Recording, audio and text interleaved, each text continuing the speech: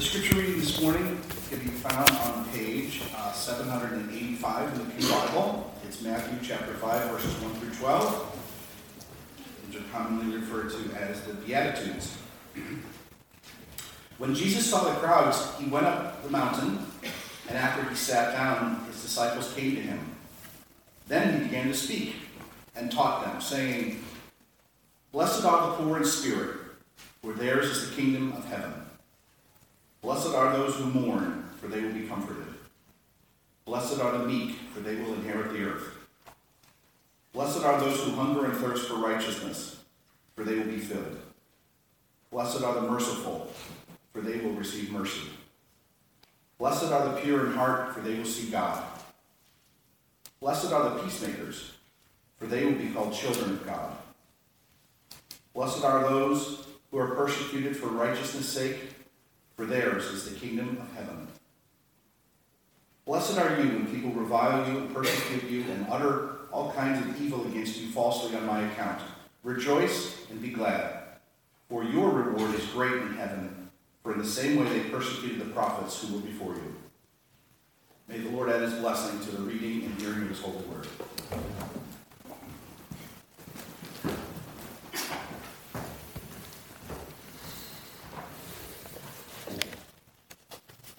Let's be in a spirit of prayer together. Let us pray. Oh God, let your Spirit be among us this day as we hear your old word again and hear it anew for these days and for our times.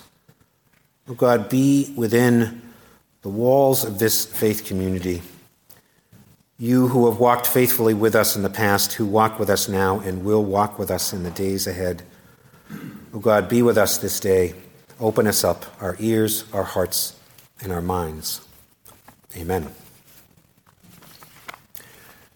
And so again from that text, when Jesus saw the crowds, he went up the mountain, and after he sat down, his disciples came to him.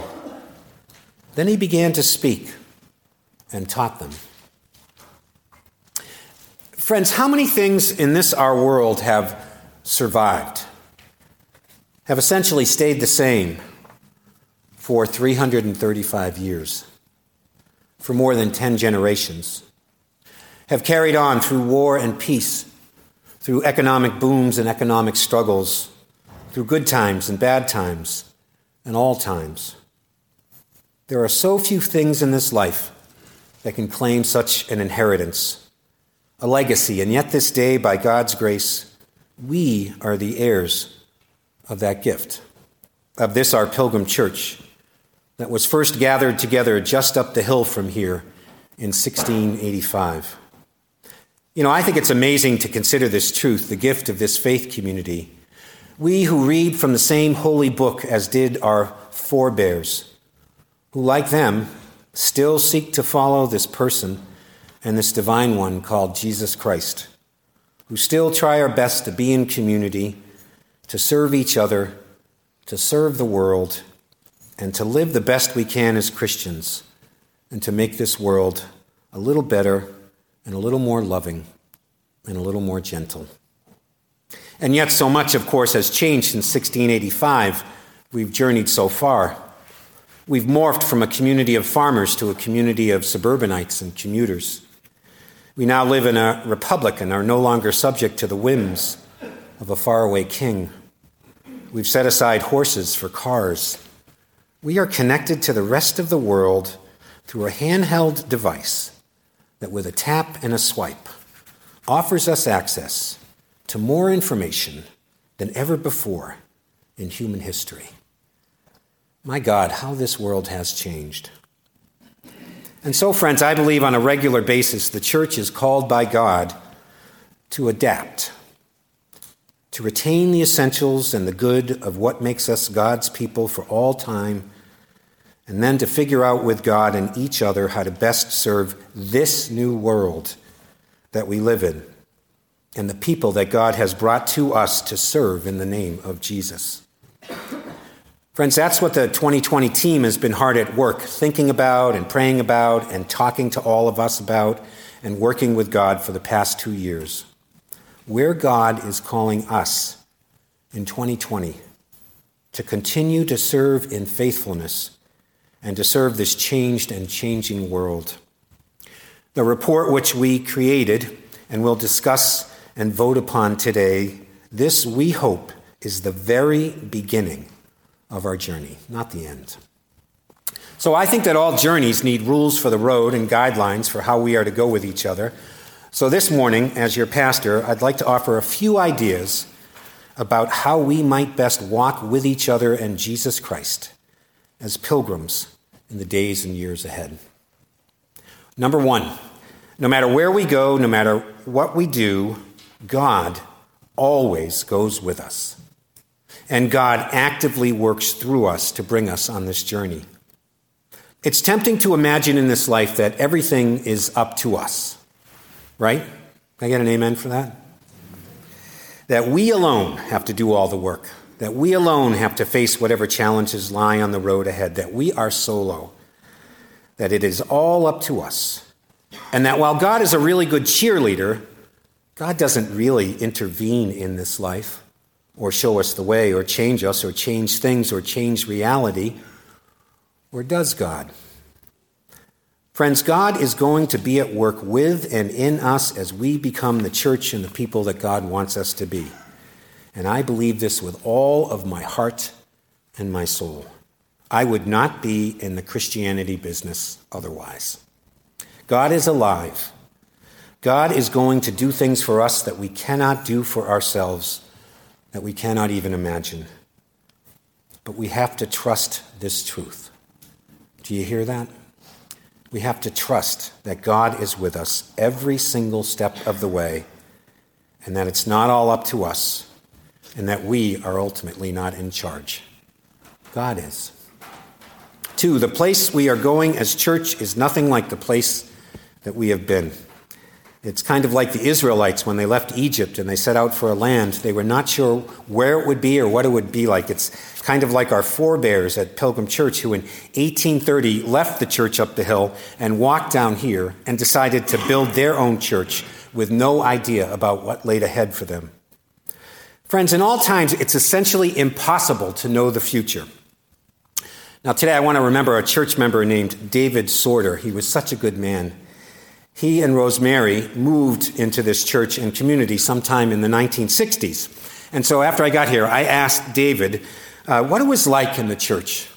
And he told me about one of the first Sundays that he came here. He sat in the pew and he looked over, and there was a bucket on the pew next to him to catch the water leaking through holes in the roof.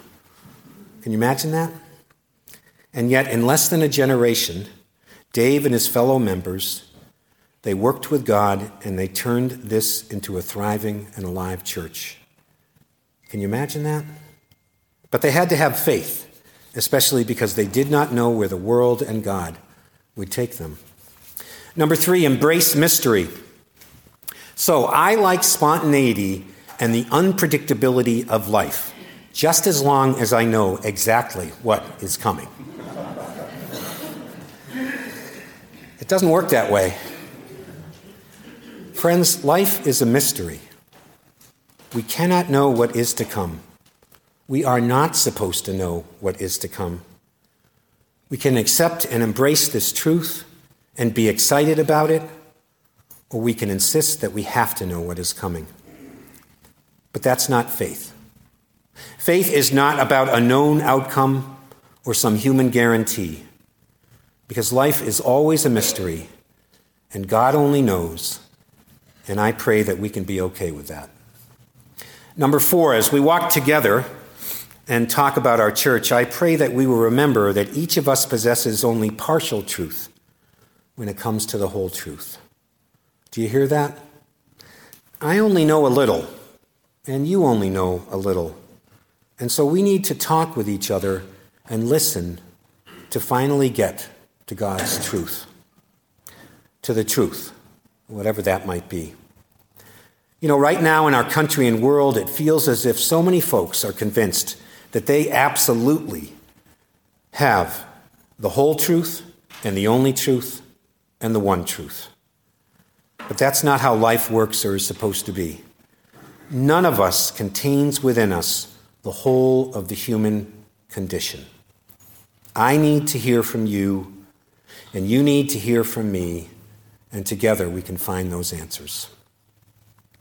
Number 5, as we think about where God is calling Pilgrim Church, let us take our mission and our work very seriously, that which we seek to do, but let us not take ourselves too seriously. You know, I had a spiritual director once who was always telling me, Mr. Serious, Mr. Self-Important, Mr. Stoneface. That was my nickname in seminary, Reverend Stoneface. He was always telling me to lighten up, as in Lighten. We need to laugh and to use humor and humility as that which binds us all together. To be light, to be God's light. Number 6, we serve a very spiritually hungry world now, maybe more hungry than ever before. A world and people that are seeking purpose and hope and unity and meaning in this life. So even though we are trying to figure out how to do church and how to be church, we should not doubt at all that what we offer the world as God's people, values to live by, and love for all people, and a commitment to making the world a better place for God. Friends, the world desperately needs to hear this message in 2020 and beyond. Can I get an amen for that? I don't know how else to put it. I just feel like the world is a spiritually hungry and often impoverished place. And God provides the food, and we need to deliver that to people.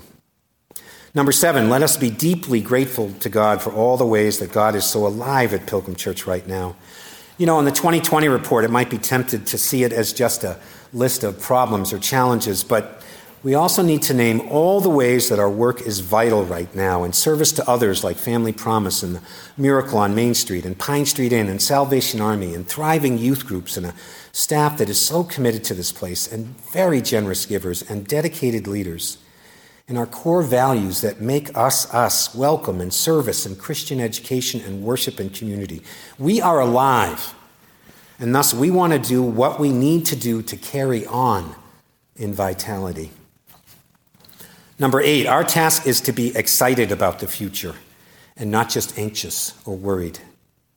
The Lord has yet more light and truth to break forth. Can anyone name who said that? Where's Peg? Is Peg here? Okay.